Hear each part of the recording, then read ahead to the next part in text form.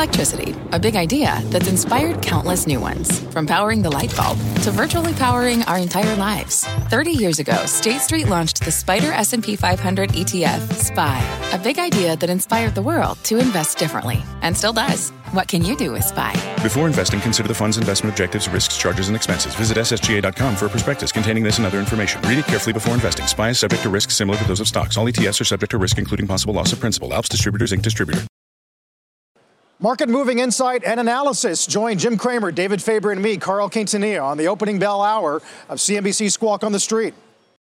Good Thursday morning. Welcome to Squawk on the Street. I'm Carl Quintanilla with David Faber, Mike Santoli at the New York Stock Exchange. Kramer has the morning off. We are putting Q3 to bed today. S&P's on track to snap a 7-month win streak. NASDAQ hanging on to a quarterly gain of just 8 points.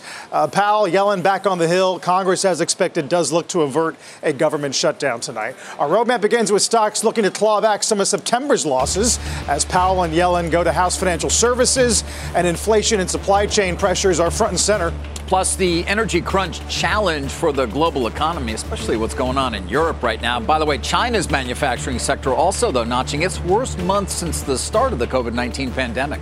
And why one top bank is telling investors that it is not recommending Facebook, Alphabet, Twitter, and other well-known tech names. Chat the markets here in Jim's absence. We're lucky to have Mike to sort of, I guess, put Q3 in some perspective. When we look back on this quarter, is it going to be about what the Delta variant did to activity here, supply chains overseas?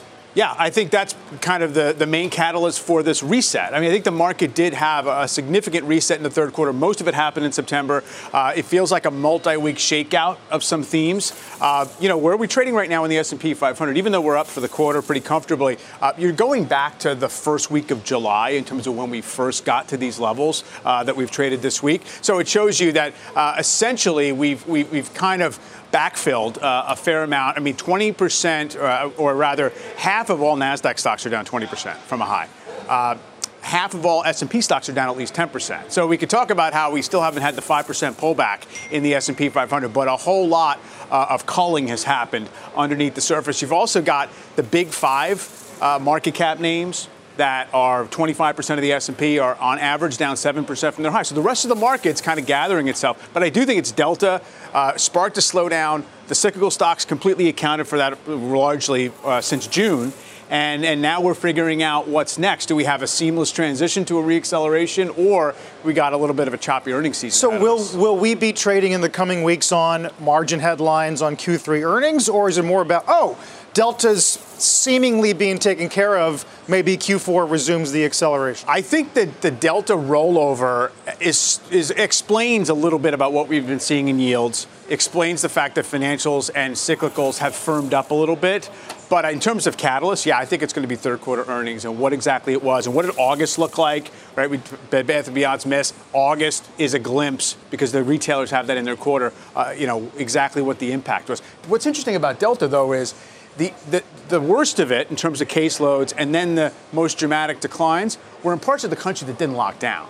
Right. So it's not as if in the Southeast there were these outright restrictions. So I don't know what we're looking for in terms of reopening effect there. Yeah, I mean, we'll talk about Bed Bath's quarter. Of course, we heard Dom, and they talked a lot about it on Squawk Box, but it is reflective of some of these very things we're talking about, supply chain and COVID impact. But back to the 10-year. I mean, that rapid move up to the 1.5 area certainly seemed to have had an impact on overall equity valuations, or however you want to sort of measure it, Mike.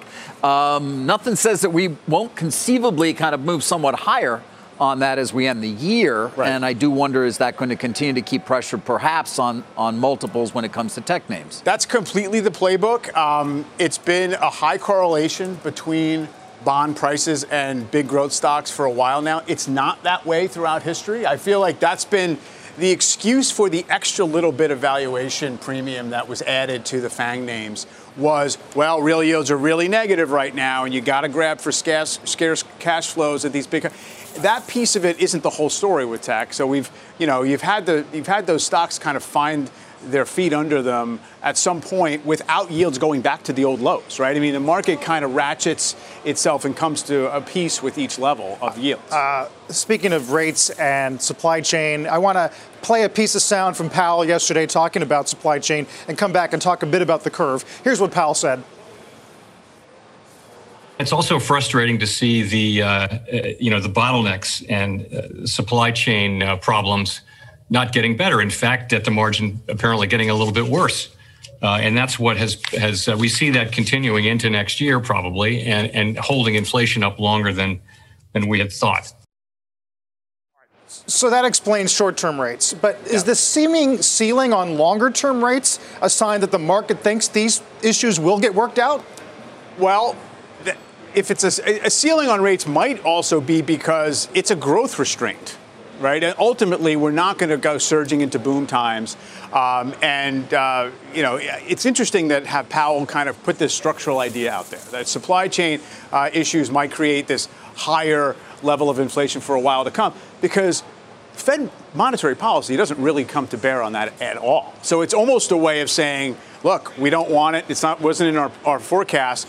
But if it's higher inflation, what are we supposed to do about it? Kill the economy, by ramping rates before the economy is ready, before full employment? They're not going to do that.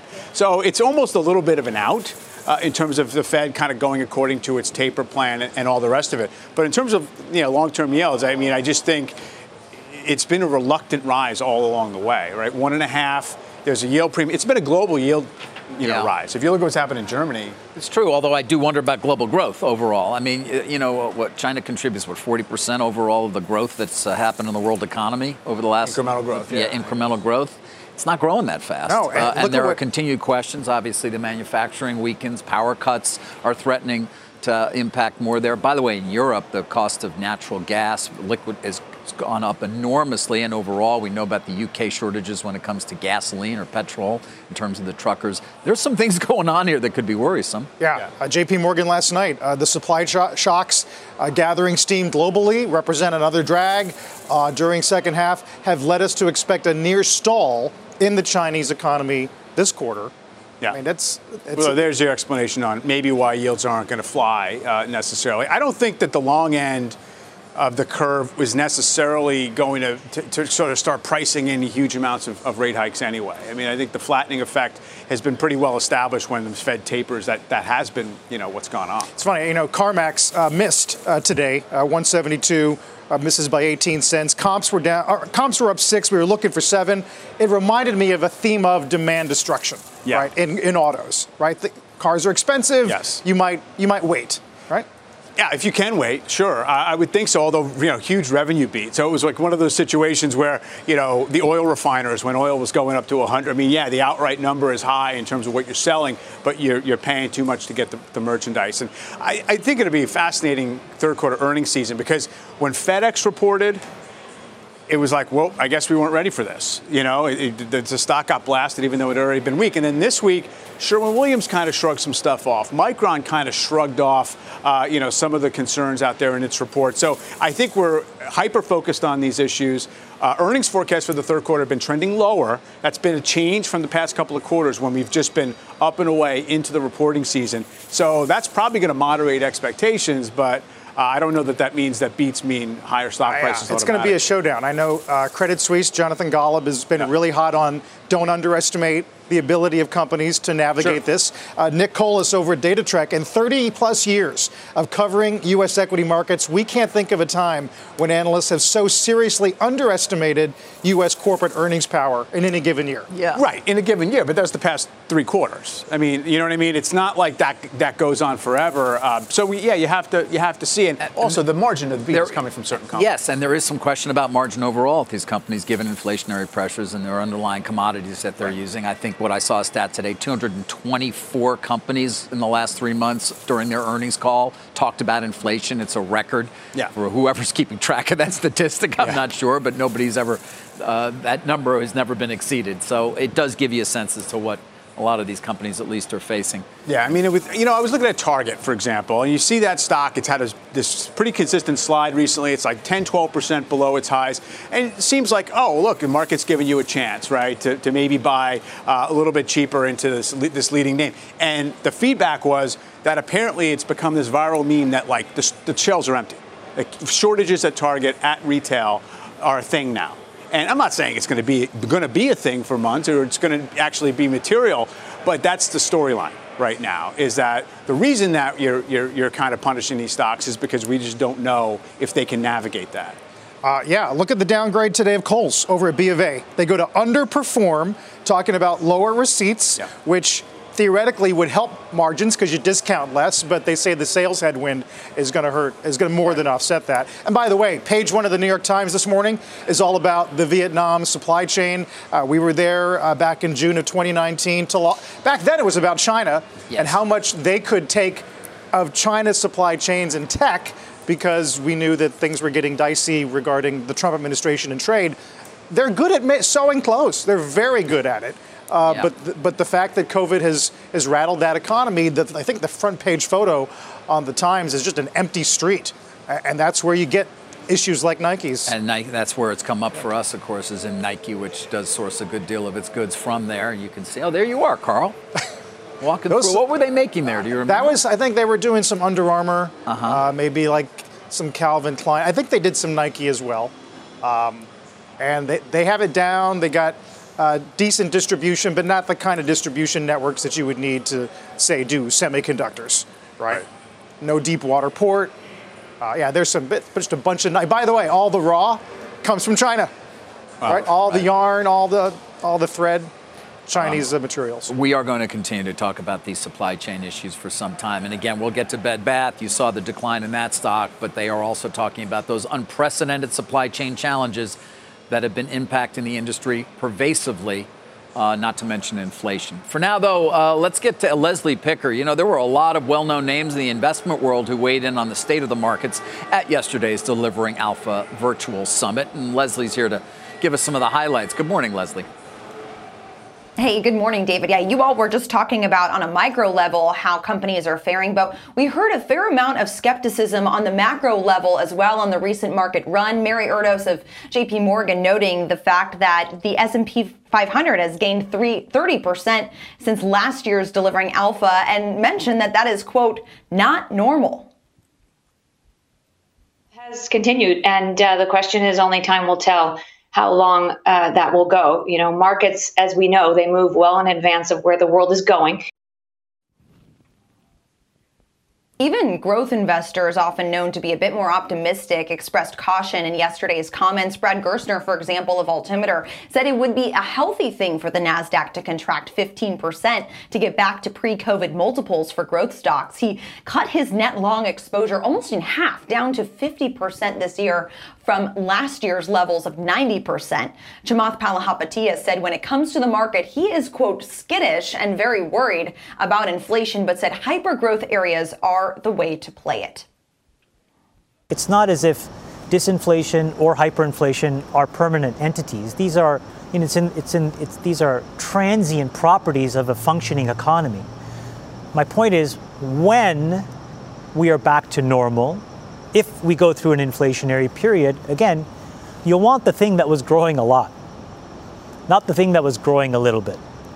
And you'll want the thing that was generating a ton of cash, because in a rising rate environment, that has very positive attributes that work in your favor. Software-focused private equity investor Orlando Bravo also said tech can benefit in times of inflation, noting that the quality of software companies in the markets today make it such that they can raise prices. He believed the market activity earlier this week, where rising yields spurred a sell-off in high-growth tech names, was, quote, temporary, while noting that the big macro risk in his portfolio is really labor inflation. Guys. Overall, for the quarter, Leslie, M&A, global M&A, $1.5 trillion. That's an all-time high. Yeah, it's remarkable. I think you see CEOs that have had some of this pent-up demand from last year where it was a little bit more challenging to do deals, at least in the first half of 2020. And so therefore, they're looking at what's going on today, some of the big key areas, the Fed potentially, tapering and then down the road raising interest rates. It's a pretty ideal time given where valuations are for deal making. It'll be interesting to see if that continues. Of course, we've seen what's happened with the SPAC boom and bust by many measures and what that means for deal making. So there are certainly some headwinds in the future. I think CEOs are looking at now as being an opportune time to do deals. Leslie, quite a time. That was a great alpha yesterday, too. A lot of good stuff out of delivering alpha. Leslie Picker. Take a look at futures this morning, again, as we wrap up the quarter and the month. Even though the S&P is on track to snap that 7-month win streak, it's on track to maintain what is a 6th quarterly gain. A lot more Squawk on the Street from the NYSE straight ahead. Every day, thousands of Comcast engineers and technologists put people at the heart of everything they create. Like Oluseyi, a Comcast engineer who grew up bonding with his dad over sports. This inspired him and his team to create AI Highlights technology that uses AI and machine learning to detect the major plays in a sporting event, so millions of fans have a way of catching up on their favorite sports. Learn more at ComcastCorporation.com. Let's get straight to the point. You want to grow your portfolio to fight rising costs of inflation or pay off your debt or anything standing in the way of you and financial freedom, right? Yahoo Finance, our sponsor today, can help. For more than 25 years, Yahoo Finance has been helping great investors like you. Whether you're a seasoned investor or just looking for tips, Yahoo Finance makes it super easy by putting all the tools and data you need in one spot. Yahoo Finance takes a holistic look at the financial news cycle, including breaking news, original editorial perspectives, analyst ratings, independent research, customizable charts, and more. You can securely link your brokerage accounts for a unified view of your wealth, including 401k and other investments. That's how Yahoo Finance gives you insights and helps you take a look at your wealth in its entirety. That big picture perspective is what great investors need. For comprehensive financial news and analysis, visit the brand behind every great investor, yahoofinance.com, the #1 financial destination, yahoofinance.com. That's yahoofinance.com. The Senate has reached a deal to avoid a government shutdown, and the House in focus when it comes to a vote on the infrastructure bill. Ilan Moy joins us now with the latest. So where do we stand, Ilan? Well, Mike, Democrats are facing a critical moment today for their agenda and their ability to unite their party, and trillions of dollars in federal investment are on the line. Now, House Speaker Nancy Pelosi told reporters last night that she still plans to bring that $1 trillion infrastructure bill to the floor today. But when asked if she has the votes to pass it, she replied, 1 hour at a time. Now, Pelosi had promised this vote to moderates in her party in exchange for their support in moving forward on the bigger $3.5 trillion social spending package. But now progressives are balking and threatening to tank the infrastructure bill if the bigger package doesn't pass too. Bottom line, neither bill has the votes to pass right now, and Democrats appear to be getting farther apart, not closer together. Take this statement from Senator Joe Manchin, the moderate from West Virginia. He put it out last night, and it says, "I cannot and will not support trillions in spending or an all-or-nothing approach that ignores the brutal fiscal reality our nation faces." Now, there is one bit of good news out of Washington today. The government will probably stay open. That's because the Senate will start voting this morning on a bill that would keep the government funded through December the 3rd. It's expected to pass with bipartisan support, then head over to the House, and then the president's desk before that deadline at midnight. So, guys, hopefully at least one crisis will be taken off the table today. Back over to you. Yeah, Elon, it's David. There was some Republican support both in the Senate and the House for the infrastructure bill when it passed. Why are those Republicans not being counted, or are they in the House that might actually support it and perhaps offset some of those no votes if you got them from progressives?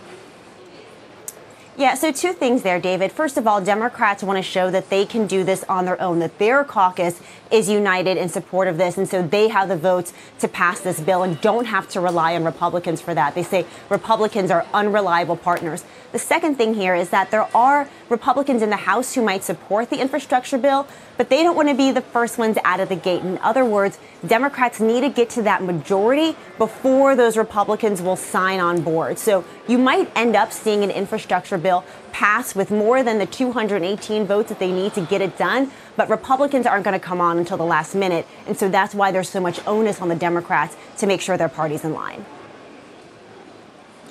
Wow. Okay. Sounds like kindergarten. Yeah, they don't want to be the decisive vote. Right. Yeah. You first. Yeah. Let's get Mikey. Mikey likes it. He'll lead anything. Oh, you got him. All right. Elon, thanks. Elon Moy. One more look at futures here. A lot more to get to this morning, including this deal between Merck and Acceleron. We'll talk about Molnupiravir. Some updates from the CEO on Squawk this morning. As we're off the early morning highs, VIX down a touch, just below 22. Don't go anywhere. What's on the horizon for financial markets?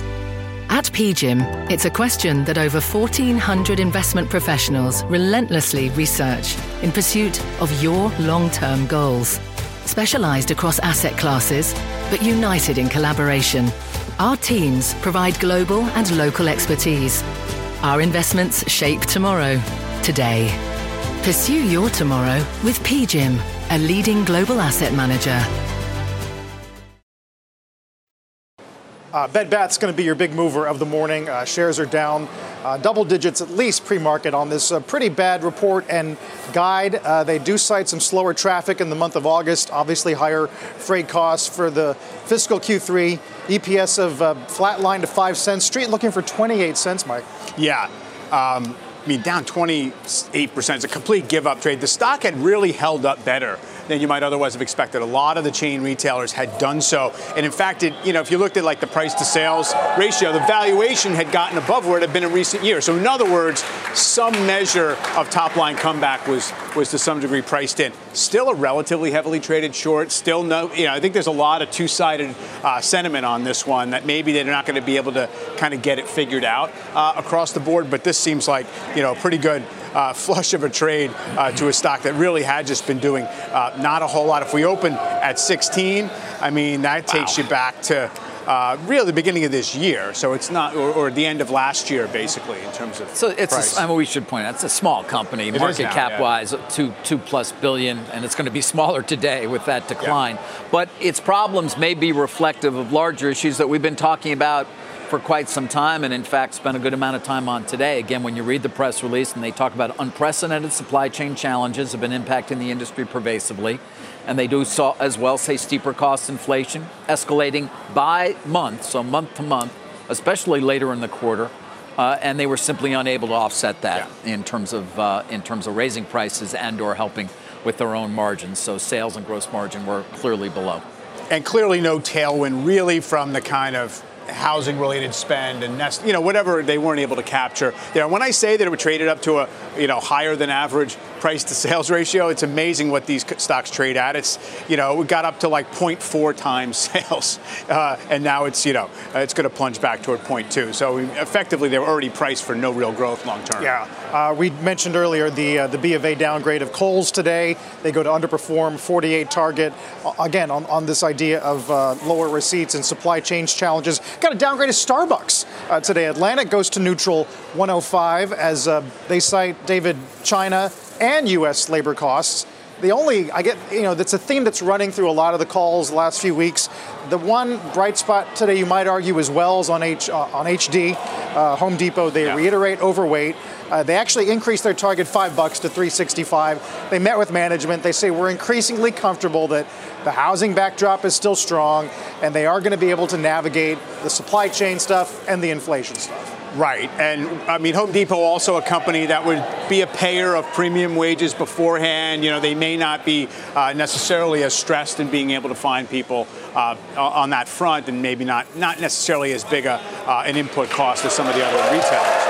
By the way, claims up again. It's like the third time maybe since June we have seen a slight uptick in jobless claims as you have plants who have to shut down for either lack of parts or COVID restrictions, who knows what. But it's definitely an old style of layoff in the old days where it was kind of cyclical, seasonal. Let's get the opening bell here on the CNBC Real-Time Exchange. At the big board, it's automotive chip manufacturer Valens celebrating a listing via SPAC. At the NASDAQ, hair products maker Olaplex celebrating an IPO today. David, did you have a lot of thoughts on what we heard about SPACs yesterday from the likes of Chamath? I do. Some of which I don't feel might be appropriate for our air. No, listen, he is one of the champions of SPACs. He has made an enormous amount of money from being an early sponsor there. Has certainly benefited from some of the early enthusiasm that we saw amongst retail for SPACs. And of course, we saw so many different people bring their SPACs forward in terms of sponsorship. And we still have hundreds and hundreds of SPACs that are looking for potential deals. I've talked often, of course, about what at least is the misalignment of incentives, oftentimes, given that the sponsor can make money on a stock well into the single digits, whereas, of course, the person who's buying it at 10, whether they be an institution or a retail investor, needs it to go up from that level. Redemptions continue to be very high. In fact, VLN, and no offense to them, they all seem like nice people up there, and that's trading around 7-something. Redemption level was 74%, actually lower than some we've seen. But again, back to this idea, you're talking about 74% of the shares being redeemed. The cash that's brought into the company is far less than had been originally anticipated. The pipe, if there is one, they feel pressure, obviously, in part because they're funding a company that may end up being, Mike, underfunded in terms of its cash needs, therefore may have a dilutive equity offering in its future. That at least becomes a question. And again, I've gone back to the transparency on that. We're not getting all the information perhaps we need in a timely fashion in terms of redemptions. But these deals keep getting approved, even if the stocks are trading well below 10. Yeah, it's a massive, 6-month-long indigestion that the market's been going through with this huge load of deals that went through. What's also interesting is that it's happened alongside this whole idea of the concept type stocks, where it's, let me give you our 5-year projection pitch deck, and we're going to price off this huge total addressable market. Those types of stocks have struggled. So even the classic theme of a SPAC target, is a little bit suspect right now. And I think, I come away with it saying, you've got $370 billion of equity issuance year to date in the first 3 quarters of this year. You're up 10% from last year, which was a busy year. The market's absorbed a lot of that. Part of it because $700 billion of new net inflows into equities in the first 9 months of the year. So it's been this very active push back and forth. I think it's a net positive that the market's been able to allow SPACs to fall by the wayside largely. But it's still this overhang because you have all these companies looking for deals. There's like a few hundred of them that still need to find a target. I think it's still 400 roughly. Amazing. And if Jim were here, he'd say the quality of the street to keep eyes on these companies is limited, right? We don't have the bandwidth to absorb that many new companies with the same quality research. No, completely not. Not a chance. No. I mean, many of them kind of fall through the cracks industry-wise. And so, look, I think it goes back to a time of where there was a retail kind of let me buy the story type thing in the market back in, 80s and 90s. And I think to some degree we have that energy back in the market. Although what's interesting is, and I was looking at these numbers this morning, the retail traders have really become less active in terms of buying call options. That source of demand out there, it's coinciding with the market struggling a little bit here. And the S&P has spent most of the last 2 weeks under its 50-day average. Before that, had not spent more than a day or two under there. So it seems as if there's a little bit of a flagging of that bid, and that's maybe a slight character change in the market, even if the overall losses haven't been much, and it has been in the context of kind of a healthy cleanse. It's funny, I haven't looked back at our old friends, the meme stocks, in a little while, based on what you're talking about. I do see AMC shares I had not noticed, they're down. They're still up 1,500 plus percent year to date, but they have been down lately. It was a $25 billion market value only a couple of weeks ago, if I recall. AMC down 25% this month. Yeah. Okay, I had not actually seen that. Yeah. However, Lucid shares, I don't know what they're doing today. They had a nice day yesterday. LCID, of course, when they said they would begin deliveries. The stock is up yet again, 2% today. I'd like to come back to that name. Certainly, Mike, is one that is reflective still of hope. Absolutely. They're going to start to roll off the assembly line, but the Air Pure, they've got all sorts of great names for their various cars. Oh, it's really, you understand why people are taken with the story, with the product, with what it could be. $43 billion market value for Lucid. Yes. Ford's at 56. Correct. So that gives you the scale of what you give credit for in terms of everything being on the come versus, they maybe have EVs figured out at Ford to a large degree, but they're kind of going to be eating their own legacy product line a little bit along the way, but maybe it just means Ford's that much cheaper. We did learn yesterday, Carl, that Chamath has been a seller of Tesla, which was somewhat interesting. As has Kathy Wood. Yeah. Last couple days. Which was a topic that it didn't come up in the chat between Kara Swisher and Elon Musk at Code. The closest thing to the stock discussion was when he said, look, I've said the stock's too high, and it didn't do anything. I'm not sure what I'm supposed to do, is what Elon said. But we're definitely keeping an eye on how Tesla is moving. At this point, Tesla is certainly more important to ARK funds than ARK funds sponsorship is to Tesla. Sure. I mean, ARK is like a 0.5% ownership of Tesla. It's not in the top 10. Larry Ellison owns 3 times as much as ARK does. So I feel like it's much more about how she chooses to weight. And it's been a pretty consistent 10, 12% weight across ARK funds. So it's not that ARK is turning its back on Tesla. It's just that it needs other owners out there. It's big. It's too big. Yes. Merck is leading the Dow. David, I don't know if you want to talk about the Acceleron deal or Molnupiravir, which apparently, according to the study they presented yesterday, is active against variants, and an EUA, Smith said, still possible by year end. Yeah, I think we have a sound from him from this morning. The new CEO, by the way, at Merck, important to point out. We'll do the Faber report now as well and talk about this Acceleron deal. We can also get back to Molnupiravir. But the Acceleron deal is one we'd anticipated. Of course, remember, Bloomberg reported the price but didn't have the buyer. Then the Journal reported the buyer but didn't have the price. Anyway, they both got it right eventually because it was 180, and Merck, of course, is buying Acceleron. It's interesting, though, the deal itself, and I want to get into a couple of things here.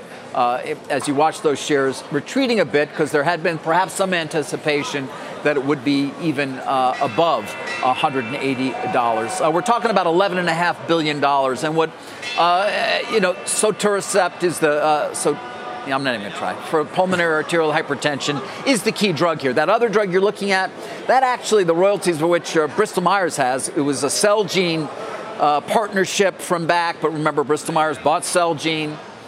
But the Sotatercept is actually the key drug here, and that came back to Acceleron in 2017 from Celgene. They essentially got the drug back. Celgene didn't want to develop it at that point. And they have. And it was in early 2020 when we got phase 2 data from that. And you can see if you look at a chart of the stock that the stock did move up at that point pretty dramatically. But we're still waiting on phase 3. And that's an important component here and one that's actually worth mentioning. This is the largest price ever paid for a company without what we would call pivotal phase 3 data, that $11.5 billion. Merck's taking a risk here. Now, is it a big risk? Well, the phase 2 data was very strong, but nonetheless, the pivotal phase 3 data, they're just really starting those trials. They're not going to actually get the answer to those trials till the end of next year. And the expectation is that you would not see a drug on the market until, let's call it 2023, and that's being pretty aggressive. So there is risk here for Merck. There's no doubt about it, and given the $11.5 billion. Now, there is potential multi-billion-dollar market for this drug. It would compete against the likes of what J&J actually bought when they spent, $30 billion to buy Actelion for treating the same PAH, the same basic disease. Now, there is also a hope over time, of course. You broaden usage. Other areas of hypertension become into play, and sales, therefore, even accelerate beyond what they might be for PAH. So take a look at Merck shares responding quite positively. But interesting to note, 400 employees. We talk so often about technology companies and their ability to obviously create a great deal of wealth. Well, this is part of tech in a way, isn't it? 400 employees, $11.5 billion. Not quite Pharmasset, which Gilead bought years ago for, $9-10 billion, and only had about 90 employees. But it gives you a sense here in terms of the intellectual firepower at these companies and what you're paying for, really. And what Merck is paying for, and it's an interesting move on their part. It's not the huge deal, but it's an important deal under new management. Remember, new CEO, new head of research at the company. And it will, they hope, diversify them away from the likes of Keytruda, right, which is their key cancer drug, 40% of sales, almost, I think, from that one drug. It's going to come off patent. Not for years, but it will come off patent over some period of time. And so it is an important move that Merck has made here, particularly given they're sort of known as, the high science pharmaceutical company, the kind of typically have had, if it's not invented here, we're not interested in it. A bit of a move away from that. First statement, as I said, of this new team at Merck. And guys, back to Molnupiravir, which we've talked a great deal about here for, frankly, 18 months now. They're getting closer to that oral antiviral that you would take if you actually get exposed and or show early symptoms of COVID, and that would essentially knock down the virus very quickly. Take a listen to the CEO. The primary completion date for our studies is the beginning of November. We do have potentially the opportunity for an interim look at the data before that, and with that, then the potential for potentially looking at an emergency use authorization before the end of the year. There it is, Carl. We've been talking about this for a long time, so maybe they get that emergency use by the end of the year. It will be important. There was a period in time where we thought it actually would be on the market prior to vaccines, and it'd be so important. Then it appeared, well, maybe it won't be as important, but of course with the Delta variant and with the possibility of unfortunately other variants as well, this attacks them all. This doesn't affect the spike protein, so it has effect against all potential variants. Yeah. I did like how Gottlieb's language has gotten stronger. I think he yesterday said there's no question we are going to get a therapeutic. You got Moderna creating a new campus to do more mRNA. Yeah. And by the way, the reproductive rate is below 1 in 47 states and the District of Columbia, which is exactly what you'd want to see going into the fall. We hope it sticks. Still to come this morning, the Fed chair and the Treasury Secretary back on Capitol Hill testify about COVID and the economy, this time before House Financial Services. Got the Dow up 57 off of the opening highs. And a look at the bond report. Take a look at how Treasuries are faring this morning. We did get the 10-year up to 155, currently just a shade below that. We're back in a moment. Welcome back to Squawk on the Street. Rick Santelli here, live at CME HQ with breaking news. This, of course, is our September read on Chicago PMI, expected out at 65.0, coming in just a bit light at 64.7. 64.7. That's actually the lightest it's been since February when we were a bit under 60. The high water mark going all the way back to 1973, of course, was in May, and that was 75.2. Just to give you an idea, but we really should put some perspective on it. Anything over 50 is expansion, so even though it's been much stronger by historical terms, it's still running pretty good. Squawk on the Street will return after these messages. Facebook's global head of safety heading to the Capitol Hill hot seat today. She'll soon testify at a Senate subcommittee hearing on mental health and social media. Julia Boorstin has more on what we can expect. Hi, Julia. Well, in just over half an hour, Facebook's global head of safety, Antigone Davis, will be testifying before the Senate Subcommittee on Consumer Protection. Now, this all comes after the Wall Street Journal's expose of Facebook's knowledge of the negative impact of Instagram on teens. And ahead of the hearing, Facebook published 2 research decks that the Journal referenced, saying that it's not accurate to say that the research demonstrates that Instagram is toxic for teen girls, noting that in certain areas, teen girls say Instagram made them feel better. Now, the 2 decks have a total of 93 slides, each with lengthy annotations intending to give context around the controversial research. Now, one slide reports that 1 in 5 teens say Instagram makes them feel worse about themselves. But Facebook's annotation notes that the, quote, research was not intended and does not evaluate causal claims between Instagram's and health or well-being. So the committee's chair, Senator Richard Blumenthal, saying of today's event, quote, this hearing will examine the toxic effects of Facebook and Instagram on young people and others. Revelations about Facebook and others have raised profound questions about what can and should be done to protect people. And the committee's ranking member, Senator Marsha Blackburn, saying in a statement, quote, Mark Zuckerberg's guiding principle for Facebook is profit, going on to say the platform was fully aware that Facebook had serious and harmful issues. Then, of course, next week on Tuesday, the same Senate subcommittee will hold another hearing, this time with the Facebook whistleblower. Guys, it'll be really interesting to see how this plays out. Yeah, speaking of which, Julia, after all the coverage out of the Journal, Adam Mosseri on the Today Show talking Instagram Kids, that 60 Minutes teaser that they put up last night, although short, looks interesting. I wonder if we're going to come in here Monday morning, Julia, with a little more intelligence on that. I think perhaps, though, I have to say, Carl, having read through these slides, what's most surprising to me about them is less the data in the slides and more the way it's annotated and the choices that Facebook is making to, in a lot of ways, discredit their own research. You know, they've talked a lot about wanting to understand the impact, saying that it's a good thing that they're doing all this research. And then the annotation, it discredits it. So it'll be really fascinating to hear how Antigone Davis responds to questioning today, but then also to see who this whistleblower is.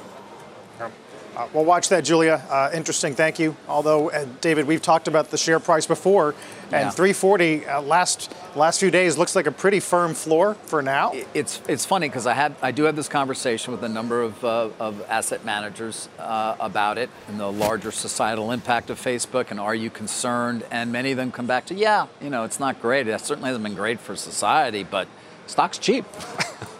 I mean, that's where the conversation kind of ends. It's not like it's expensive, and this has not shown up yet, Mike, in their ability to make money and or at least have margin. Now, by the way, investors seem more concerned about the iOS transition and what that's going to mean to the business than this. Right, exactly. It's the ad targeting, it's the effectiveness of the dollar spent on advertising. Although, that is where it's coming to bear on the stock price, which is the valuation. So it is now at a pretty appreciable discount to Alphabet. More so than it has been in the past. That's why they say it's cheap. So on an outright basis, it's not falling apart. It's still like 11% below its high. But yes, it's certainly not, changing the trend. It's just the earnings keep kind of growing to offset that. And that's why it keeps looking cheap. I mean, you can strip out the cash they have. They don't really buy back a ton of stock. And you can make a case for why it's kind of steady value as opposed to, you have to believe in this company's mission to buy the stock. That conversation will continue until we see some material impact on their business beyond, again, this Apple transition, which is of concern. Listen, when you got Blackburn and Blumenthal on the same side on something, maybe you should start to get worried. They don't typically agree too often. All right, let's move on. Junk debt sales, they are soaring this year. But is America's corporate bond binge about to go bust? Christina Partsinevelos joins us now. She's got a closer look at that. Christina. Well, yeah, there's no doubt corporate America is on a borrowing binge. You've got high yield bonds, aka junk bonds, that we know carry a higher risk of default. But at least $382 billion have been issued by firms from Coinbase to Crocs this year alone. That's almost $46 billion more than 2019. And I use that number 2019 because it was pre-pandemic. But should investors be worried companies will run out of money? Our view for defaults and high yield is pretty benign over the short-term period, over the next, call it 1 to 2 years, which is part of why we're saying that, that the outlook, despite there's some volatility and concerns out there, is still pretty decent. And we have default rates falling sharply since the pandemic era peak. And you can see it on the right side of your screen on this graph. Companies are rushing to take advantage of cheap rates and refinance their loans. There are some negative catalysts, like we know the Fed tapering its bond program, higher inflation, and a slowing economy. But experts seem to remain optimistic. Monetary policy looks ultra accommodative. It's near impossible to have a recession or to have a growth slowdown that's enough to worry corporate America.